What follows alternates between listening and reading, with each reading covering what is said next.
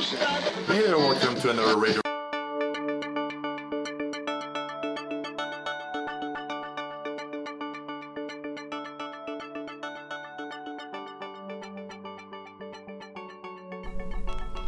Hello and welcome to this Digital Channel podcast. My name is George Hill and I'm Editor-in-Chief at Innovation Enterprise.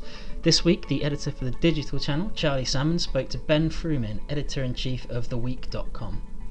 Ben has been at The Week since 2011, having previously worked at Talking Points Memo, been an adjunct assistant professor at Columbia and a research assistant at Reuters. He will also be talking at the Digital Publishing Innovation Summit in New York on July 17th and 18th.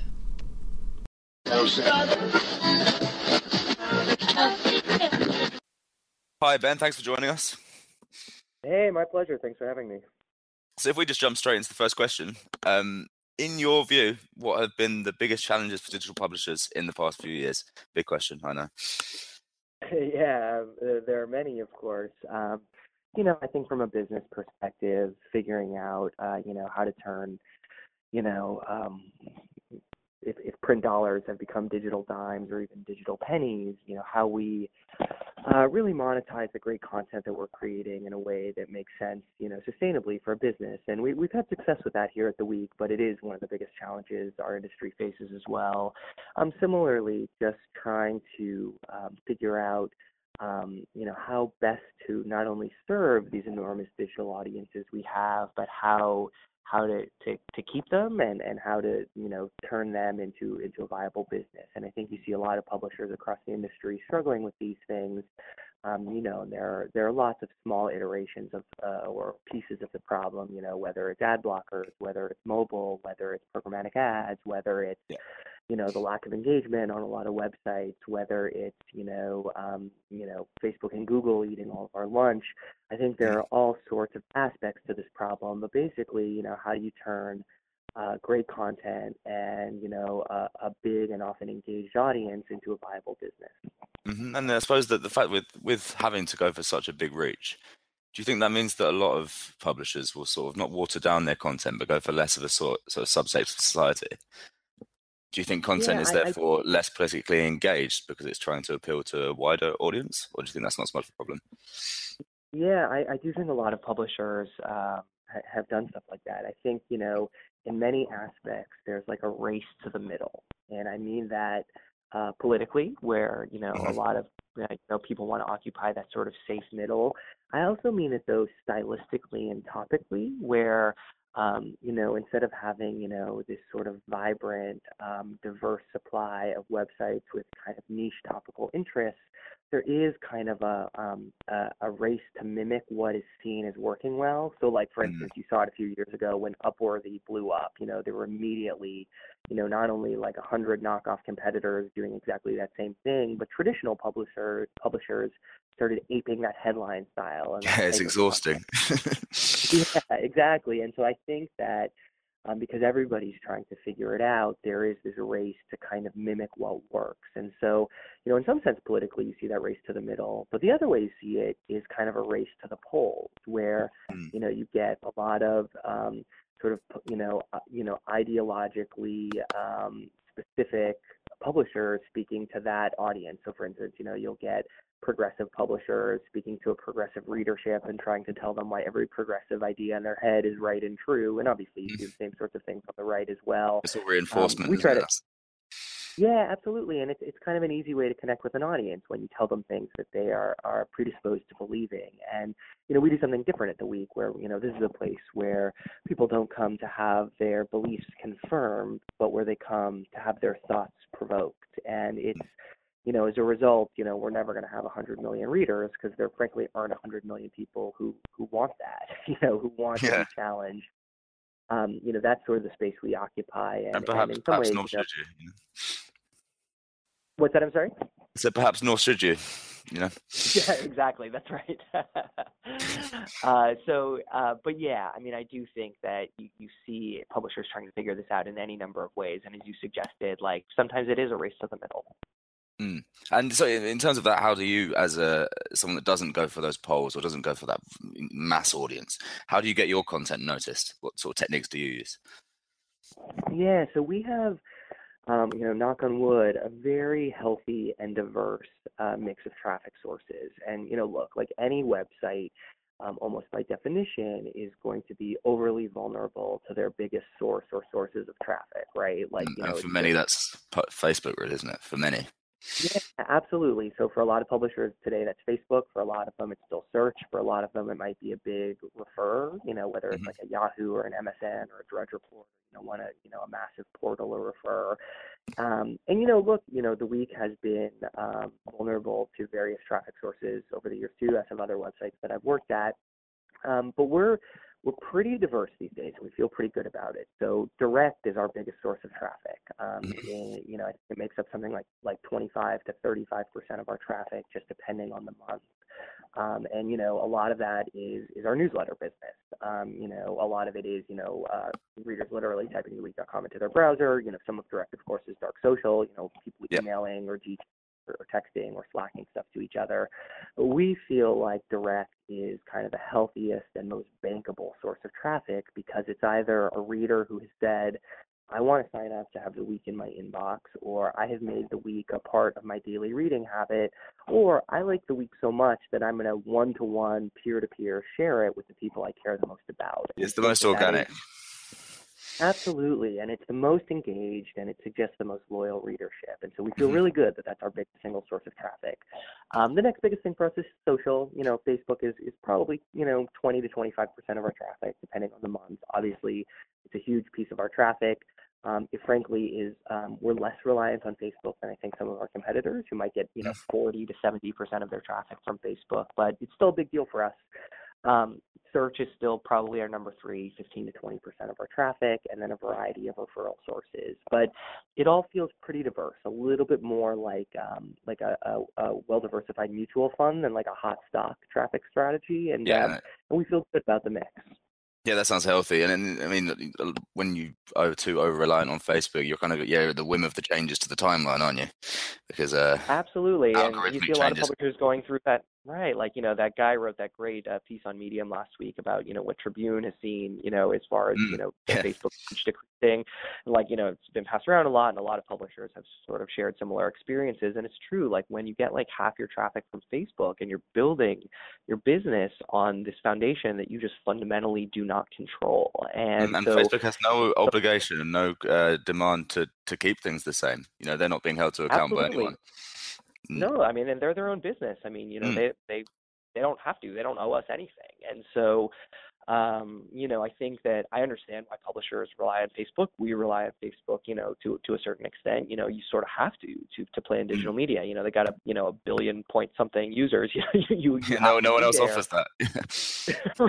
Right. But it is, a fundamentally risky thing to build so much of your business on a source of traffic that you have zero control over. And I think publishers are starting to feel that. And in terms of Facebook content, how do you sort of assess how well a piece of content is done? There's a temptation, isn't there, to go for the vanity metrics of, likes, comments. I suppose shares are a bit more meaningful. Yeah. But how do Sorry, go ahead. Oh, no, I was just going to say, it sort of depends. But the thing that we want the most, other than a follow, of course, like the most valuable thing to us is to get a new follower on Facebook, because that's somebody who we can present with our content, hundreds of times in the future. But the next most valuable thing is a share, for sure. We would vastly prefer a share to a like or to a comment. A share gives us an opportunity to get hundreds more likes or comments or clicks. A click is almost, I would say, like the least valuable thing from Facebook, because every other action that somebody might take on Facebook, a follow, a share, a like, a comment, gives us the opportunity to get new clicks. A click, is the kind of like endpoint on that destination, and doesn't give us anything else. And so when we are crafting things to share on Facebook, like, we're trying to imagine what will get people to share this thing. We really picture our post, one, sort of as a holistic package. So we think about the sentiment that we're using as the lead-in, we think about the photo, we think about the headline, we think about the deck. We will craft those things particularly for Facebook. Like so many publishers, we change the headline, on Facebook compared to what it would have been on the article page itself. But we're really trying to think about that entire post being a vehicle for a reader to say something about themselves to their social group, and how can we craft this in a way that they can use this as a vehicle to kind of pour themselves into and say something about themselves to their social group, whether it is, I'm smart, I'm funny, I am full of righteous indignation, let us have this nostalgia together, like whatever that emotion or statement is, we want to think about it. And obviously, this is so much more art than science, right? Like it is fundamentally a subjective thing to try to figure that out. And so there's no right or wrong way. The key thing is just that we always think about it, that we don't just post stuff on Facebook in a kind of like perfunctory way, but that we're thinking about it. And it is, frankly, like almost like a psychological game or experiment. I mean, it's fascinating when you start thinking about it, but the key thing is just to think about it, and we're always trying that way.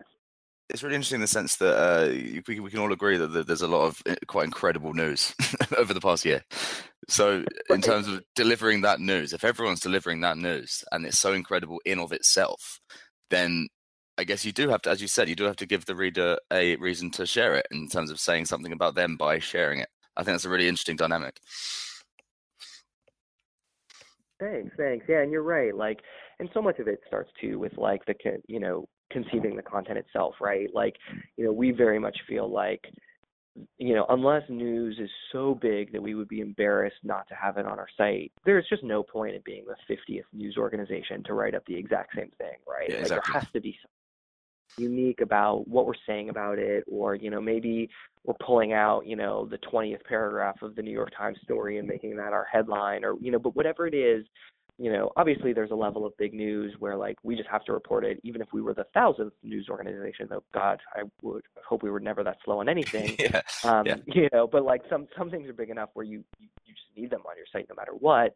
But in general, like speed and originality matter. And so if we're not going to be among the first, then we better have something kind of original or fresh, or just a little bit of mustard on the fastball to make it different. Mm-hmm.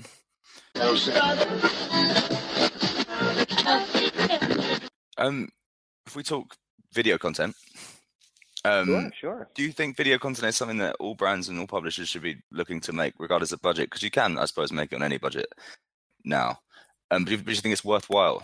Because you hear a lot of people saying that video first should be the way forward. But my opinion on this is probably controversial, particularly with our own advertising and marketing departments. But no, I don't think that every publisher should be doing video. I think that there has been a race among traditional publishers of words and pictures to get into the video game because of some vague sense of advertising demand. And I think that a lot of really great news organizations have spent a ton of money producing video with, one, no tangible or clear audience service, and two, no clear business end. I mean, I think there's a sense that like advertisers want video, but like what that even means, I think, like if you ask the basic follow-up question, like, well, what do you mean by video? Do you mean like really compelling series? Do you mean volume? Do you need, this video attached to articles all over? I mean, it just, I think that a lot of publishers have raced into this. And look, like here at The Week, we do some video, but I feel that at our core, like video is outside of our core area of expertise. Like we're not ABC News, we're not CBS News. Like we're a magazine. We are excellent at what we do. We are writers and editors and columnists and yeah, I agree with you. I think there needs to be a place for writing. Yeah, absolutely. And like I don't want and I think there are places like I think Zuckerberg was saying like within 5 years like most content on Facebook will be consumed in video form rather than reading. But I don't want to be a part of a media where people don't read things. Like I think indeed. Yeah, like I think there is a place for writing and for reading, and I don't think that everybody has to be in the moving picture business. Now that said, like we do some video, and we would be foolish not to do some video. And I do think it would be foolish of any traditional publisher to just completely eschew video. Like you have to do some of it, but I don't think that every traditional publisher of words needs to all of a sudden become a video company. And some digital publishers have done that. And I think it's a mistake, or at least would be a mistake for us or for our kind of publishing. So, Because particularly with political commentary, if you then start only making videos, it becomes more about speech writing than writing, and I think it's a different thing altogether. Absolutely. And I think that some things readers just want to read, like whether it's a news brief, that takes you 20 seconds to read, or whether it's a really smart and thought-provoking 1,000-word op-ed column, I think those are things that people want to read and not things that people want to watch.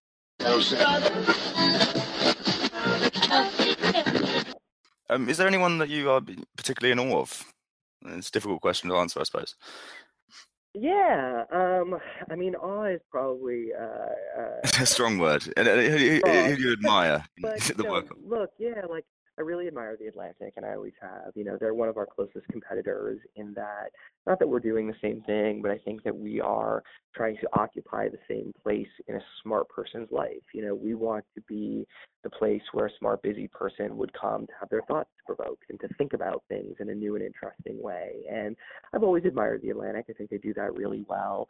I frankly admire Bill Simmons and The Ringer. I mean, I'm still wistful for Grantland, but I think that they've had this really entrepreneurial spirit, and I think do really interesting things, as he always has, with the mix of pop culture and sports. And also I think their multimedia offerings have always been really interesting.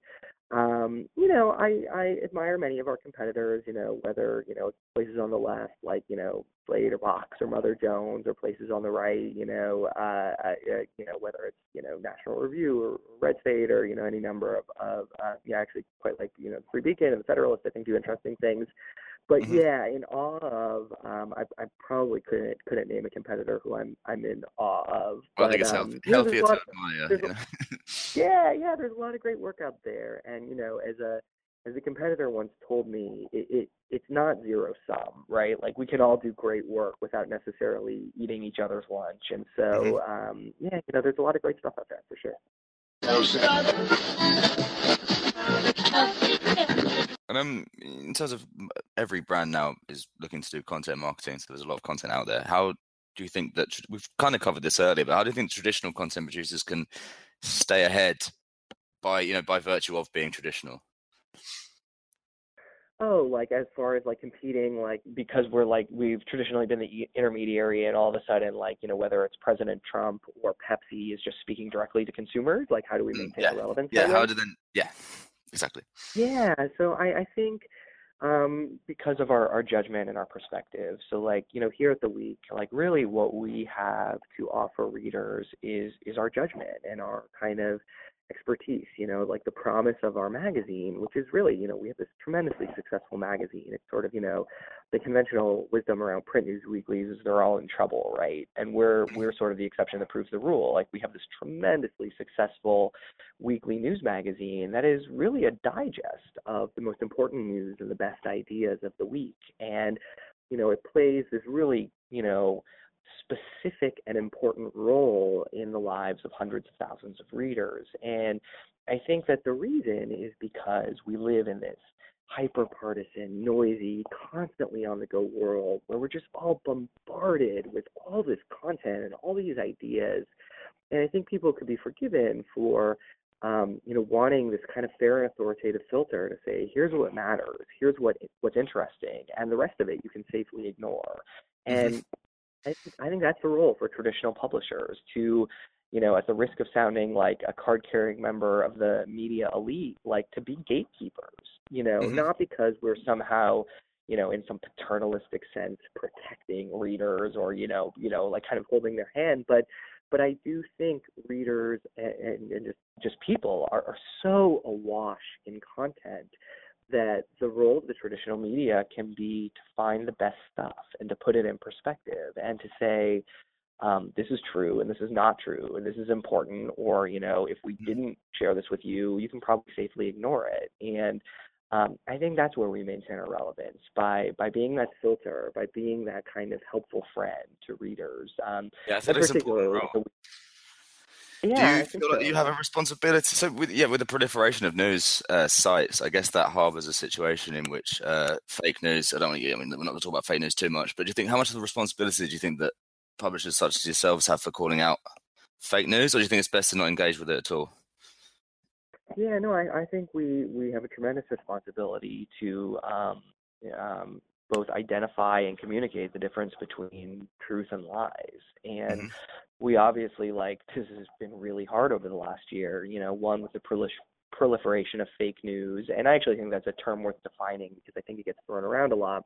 But when Yeah. I say fake news, what I mean is the kind of roguish profiteers or professional mischief makers who are deliberately propagating known falsehoods either to make money or with the intention to deceive. And I Yeah, as think opposed to contentious politics articles, there is a big difference yeah, there. and I think it's fundamentally different than like the New York Times getting something wrong, or even like the Washington Post pushing what conservatives might say is like a partisan narrative. Like, there's just fundamentally a difference between what we might call fake news and flawed news, or or even ideologically driven news. And yeah, like when something is straight up false, when it's like, this is not correct, I do think the media has a responsibility to say loudly and clearly, this is bullshit. Like, this is not Yeah. true. This is fact. And, I honestly, like, I mean, while I have tremendous respect for the office of the presidency, I think that's true even if the president says things that are just fundamentally and demonstrably not true. And Absolutely. the president has pushed any number of lies, not just during the campaign, but since he's become Mhm. president. And I do think the media has a responsibility to call it out as such. And I don't mean it in a glib way, and I don't mean it in a way where it's anything other than clear that what our government has said is not true. But I do think the media has a fundamentally adversarial role with the government, regardless of the party affiliation or person running the government. As part of our job. And we also have a fundamental role of upholding and communicating the truth. And that means calling a liar and calling a lie a lie. In terms of covering politics for the digital generation, your presentation, the necessity for speed, how do you offset that with making sure that everything's factually accurate so you're not contributing to that problem? Yeah, it's a great question. I mean, we always want to be really fast because one, like there's a business and traffic imperative where like, I don't want to like, quote Talladega Nights and say if you're not first, you're last, but like it's kind of close to that, right? I mean, like Yeah. if you're not among the first, like why bother? But also like we have a duty to our readers to, the promise at the week that we make to readers is like we're going to tell you what matters now. And so if something happens, like we want to communicate that to readers as quickly as possible. Now, that said, like we want to get it right. And so for us, we are very rarely at the week breaking news of our own. We are fundamentally either curators and aggregators, and I mean that in the best sense of the word. I think those words have come to like almost be dirty words on the internet, but we actually think of ourselves as aggregators of best practice. Where if we curate somebody else's reporting and share it with our audience, like we think they should be psyched about what we did with it and the fact that we're highlighting their work and giving them all kinds of credit and linking back to them. But we are fundamentally curators and aggregators, at least in our news coverage. And so yeah, like we have rules about sources we trust and making sure that there are multiple sources for things that might seem shaky. We're always wary of single source or anonymously sourced reports. We're always wary of news reports from places that we haven't heard of, or places that we think have a bad track record of getting things wrong. We always want to be careful, and so it is always a subjective judgment call of the editors of balancing speed and reliability, right? Like we could wait until 30 places have reported out a fact, and then we would be really slow, or we could report it based on, one opaque tweet from a reporter we don't really trust and be really fast. And like, Absolutely. the right path is somewhere in the middle of those two things. So that's an editorial position then, that to not be the news breakers. I think it's a sensible one. Thanks. How much? So let's talk data in publishing, because as you said, it's an art as much as a science, but I suppose there is a science behind that too. Absolutely. How much does data influence your decision making on a sort of day-to-day basis? How much does it actually affect your working practices?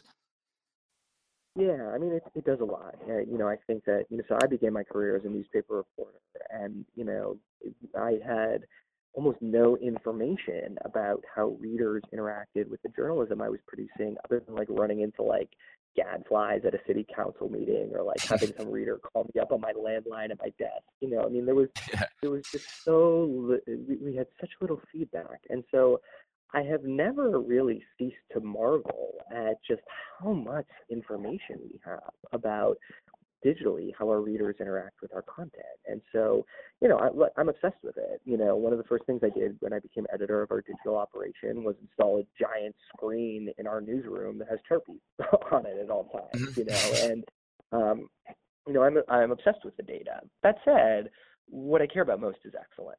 What I care about most is serving our readers and being true to our brand promise and mission. And so it's always a balancing act. So, yes, we do both short-term and long-term make note of things that connect with our readers. We're always experimenting with things, whether it's different topics, whether it's different headline constructions, whether, it's kind of testing something in a different way, like, how might we try to do this in a way that connects with people on Facebook, as opposed to trying to do something in a way that connects with people on search. And then we absolutely, in a pretty rigorous way, analyze that data and try to see what's working and what's not. But our editorial judgment and our kind of brand identity and promise always trump, what the data might tell us, in the sense that, I'm sure there are lessons that we could learn from the data that would double our traffic, but that would really, as far as I'm concerned, kneecap our brand. And so we would never do those things,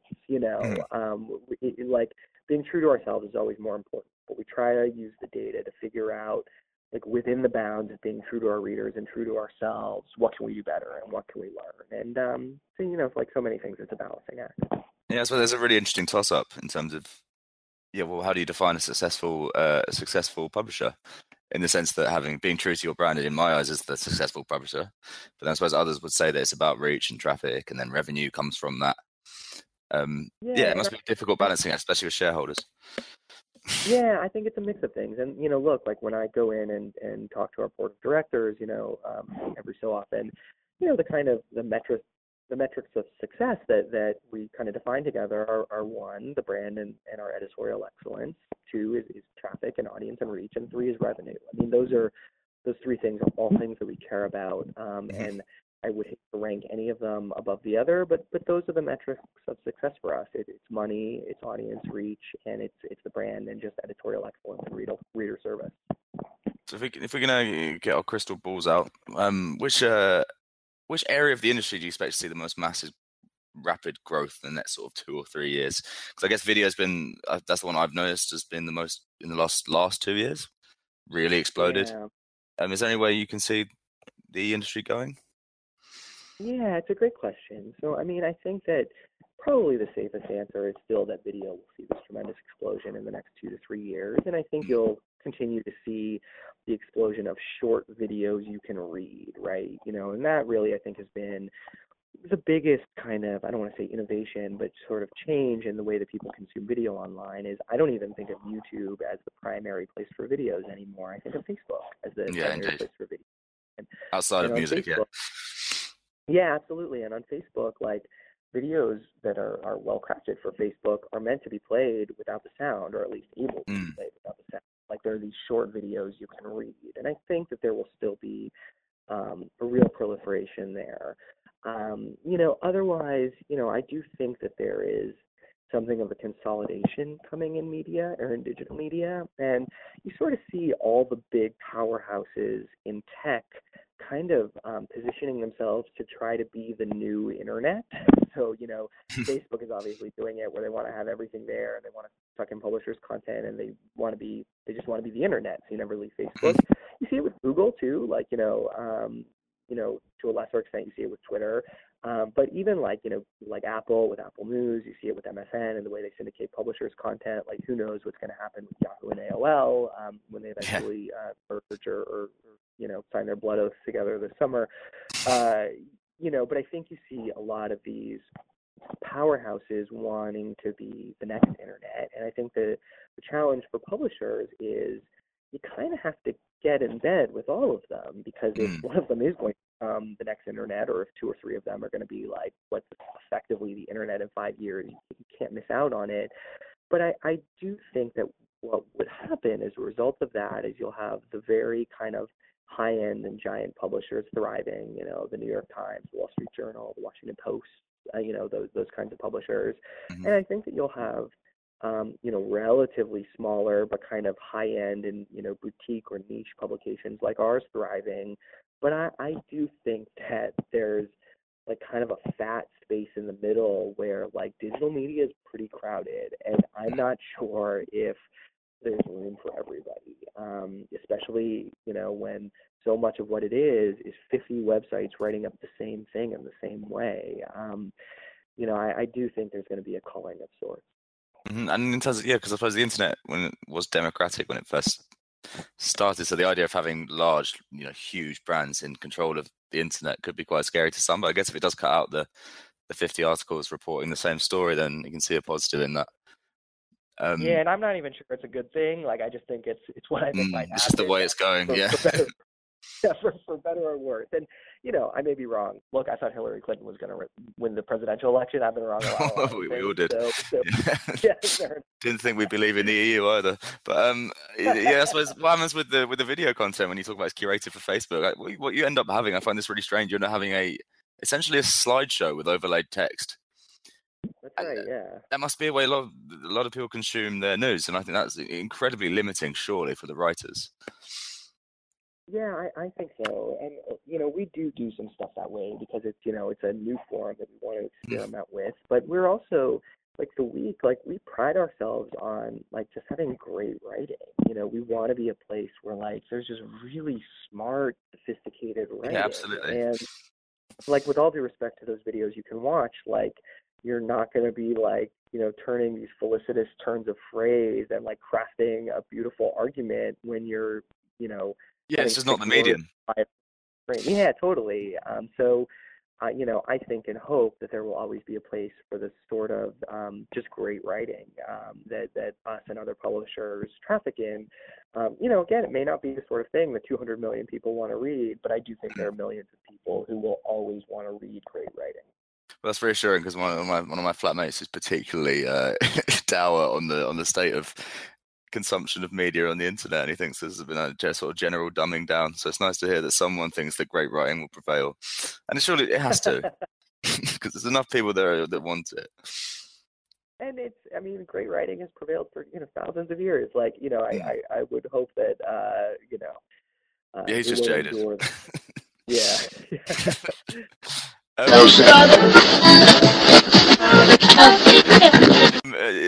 Final question. We'll end on what the audience at the summit will be able to take away from your presentation. If you could just go into a bit of detail about your presentation, what you're going to cover. Yeah, so I haven't crafted it yet, so I don't have any particularly detailed revelations to offer. Well, you got months, right? Yeah.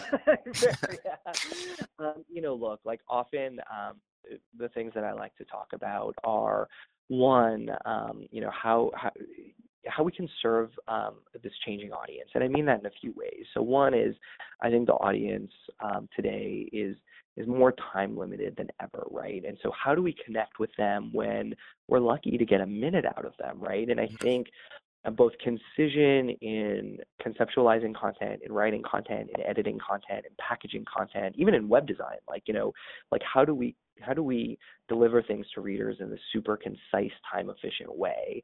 But also, how do we challenge readers? I mean, as I sort of mentioned earlier, so much of what we see on the internet now is like preaching to the converted, right?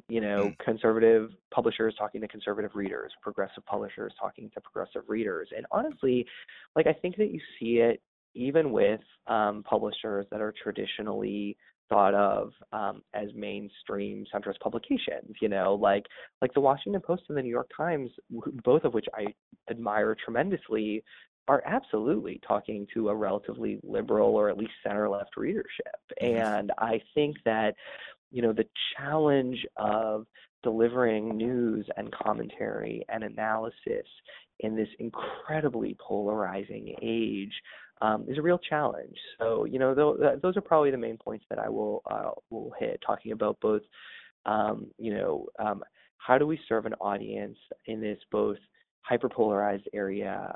How do we, engage them in ideologically diverse and intellectually rigorous debate, and the kind of how do we serve the civic good with this exchange of different ideas?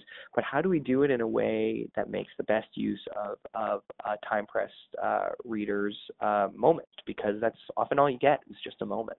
And I suppose with if the Trump election's done anything, it's taken that American right-wing politics further to the right. I think we can agree on that.